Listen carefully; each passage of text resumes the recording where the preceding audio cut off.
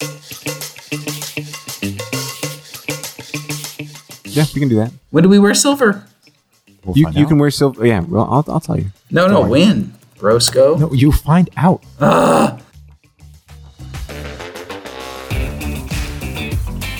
Hello and welcome to Catholic Bites, a podcast for busy Catholics. This is Father Conrad, and I have with me today Father Chris, who is in studio, and from his mysterious locale, Father Alex Scott.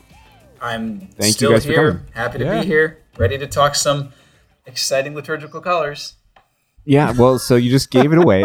What, gave it away? Was it a mystery? Well, I guess we were gonna Yeah, tell it's them. going to be posted on the thing like liturgical colors. So. That's right. Okay, so today we're doing a tour, as Father Alec already mentioned. We are doing a tour of liturgical colors, obscure liturgical colors. So can I start with this one? Wait, hang on. I was going to say, you know Dasher, you know Dancer, you know Green. Wow. You know Green, you know Red, you know Purple, and you know White. That was the last one there. That was the last one. Father Alec, what is another obscure liturgical color that an obscure liturgical color that we can go to? We see sometimes, but maybe not that often. Yeah, so I'm going to start with I'm not as deeply read as some others in the podcast on this topic. So I don't have quite the depth of knowledge on this topic, but I do. I love beautiful vestments and good colors and everything. And one that I have a particular love for that most people have seen at least once in their life is the rose color, or more commonly called the pink color. But as any priest will tell you, if you call it rose, they'll correct you. Or if you call it pink, they'll correct you and call it rose. I usually do the other way. I usually, if someone calls it rose, say, to be contrary and call it, no, it's pink. It's pink.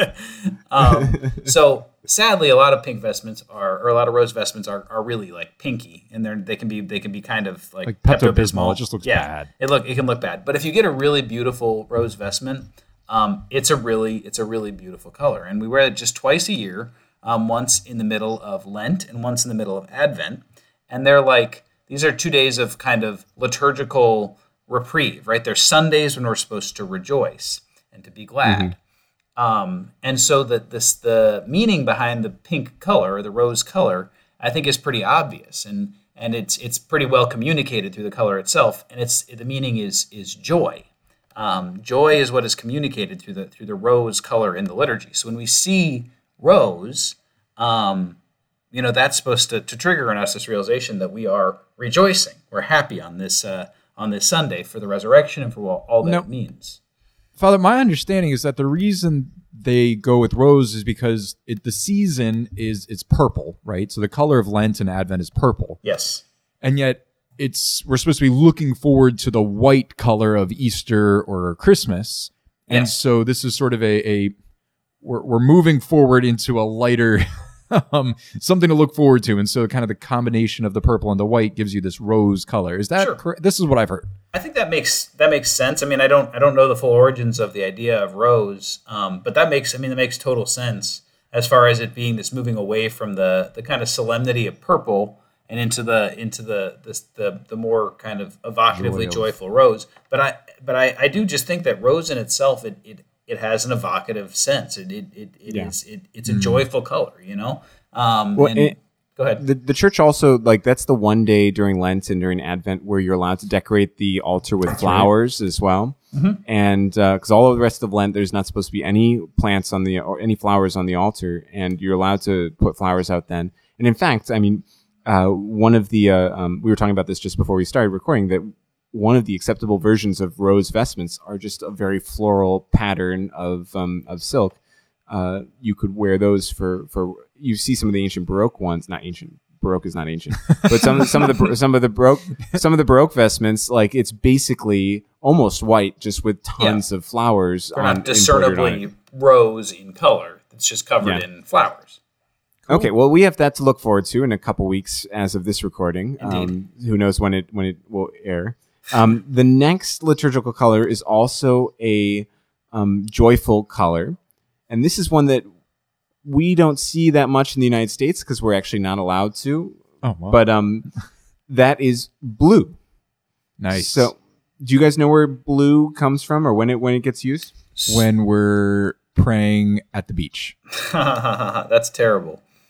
We would never. With the ocean. Oh, okay. Oh, That's good weird. grief. Come on. That was a lame joke, but whatever. So I think That's why I thought you would get it. I think most Catholics know that we do sometimes wear vestments that contain blue, and they honor the Blessed Virgin Mary. Exactly. Right. But there are certain countries in the world that are given the privilege of wearing blue fabric vestments on the feast day of the Immaculate Conception. Is Spain one of them? Spain. It was Spain and Spanish territories at the time, because Spain was, and so Austria and a couple other places are given this. They were those bishops were the most helpful and most forceful in the definition of the Immaculate Conception. And so Pope Pius IX, who defined it, then gave them the privilege of wearing blue vestments. So you'll see it in the Philippines, you'll see it in Spain, you'll see it in Austria, because there's a connection between the Austrian and the Habsburgs. And then sometimes, like, priests in the United States will claim, like, well, this used to be Spanish territories, so, like, we can get away with wearing blue. Wow. That's kind of a stretch.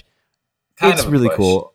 If I was Pope, like, the first thing I would do is give the United States First thing. Yeah, sure. Blue our vestments. patron So is, that's is the an Immaculate interesting- Conception. exactly. Hello. Yeah. Yeah, if Pope Francis is listening to this, let us wear blue vestments on the wear blue Immaculate vestments. Conception. That's right. For Yeah. sure. That's an interesting tidbit, though. So in the States, you've probably seen Marian vestments that are white with a lot White of blue. with a little blue. But Yeah. you're not supposed to. You should not see your priest wear. Now, if don't tell them that the Catholic Bites podcast told you to correct them, because nobody likes. No, we don't want to get in trouble with anybody. But technically, you're not supposed to see your parish priest unless you're listening from Spain or from the Azores or something like that.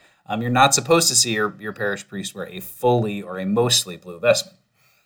But there are pictures out there, and they're really cool. They're looking. beautiful. So, for sure. They're definitely okay. So from joyful, we're going to go to penitential. Nice. And this is a really obscure liturgical color, and this is liturgical ash. So it's Liturgical an ashen ash. gray, Okay. ashen gray colored vestments. Can you guess what days of the year these might be worn? Ash Wednesday. I don't actually think Ash Wednesday is one of them. That would be the only day I would guess. It's got to be Lent, though, right? It is Lent, yeah. So, Potentially like Good Friday, but you wear red on Good Friday. So I'm Yeah. going to also guess Ash Wednesday, even though you already said that was wrong. no, I think it's Sundays during Lent in one small place. So this is in the ancient rite of Lyon, which you can't really say that much anymore. There's only a couple places with the privilege you're allowed to say that, and it's only really in Lyon, France. Okay. And in the ancient rite of Lyon, they have a ashen gray vestment for, I think it's Sundays, or it might just be weekdays in Lent. It's one of those two. I can't remember. But it's kind of cool. It symbolizes the reason why you put it on Ash Wednesday, because it symbolizes the same thing the ashes do on your forehead. This penitential nature, our human nature, our fallenness, and this need to be redeemed, and that we are dust, and from dust we shall return. So, Nice. So do they wear ashen kinda cool. every Lenten Sunday instead of purple?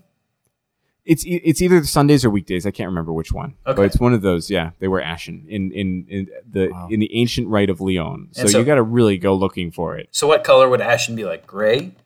Yeah, I was like going to say, I could see that going wrong. I mean, like, that could look a little too... no, well, the pictures I saw were pretty cool. Were they good? Okay, Yeah. okay. Yeah, it's like a medium gray, like not Okay, super dark. Okay. Cool. Our Now, next Father Chris, one, do Next you have stop on any- this tour. Do you have any obscure ones that I gave? I don't. I mean, Rose. so you get rose. I mean, the only one that I could think of, but it's not really that obscure, but it's black. yeah. Like full on black vestment, which is cool looking. Yeah. And I mean, basically, you would use those for Mass for the Dead, right? yeah, So obviously, the mourning and the sadness and just sort of this. I mean, read Psalm 88, right? The sort of darkness of death. Sure. And I think the beauty of a vestment that is that stark is that it gives us permission to grieve. If we switch too quickly to kind of the joy of the resurrection, and we don't fully grapple with the evil that death is, we're not able to really appreciate what Christ did. And so I think there's something really healthy just being able to say, okay, we're celebrating what God has done in Jesus Christ, Yeah. but to wear this black vestment just as a sign of this is hard. It's a hard time. I mean, everybody else at a funeral is wearing black. Yeah. Right. So for a priest to say, I'm with you in your mourning, I think is actually really beautiful. Yeah. Yeah. And it's good. I was going to say, we need to move on to the last stop in the tour because we're going to go a little long. Wow. But we did a whole podcast on black vestments. Oh, so. well, I wasn't there, so you got my 2 cents. All right, last stop. I think you were there, though. No. Maybe. Okay. I don't know.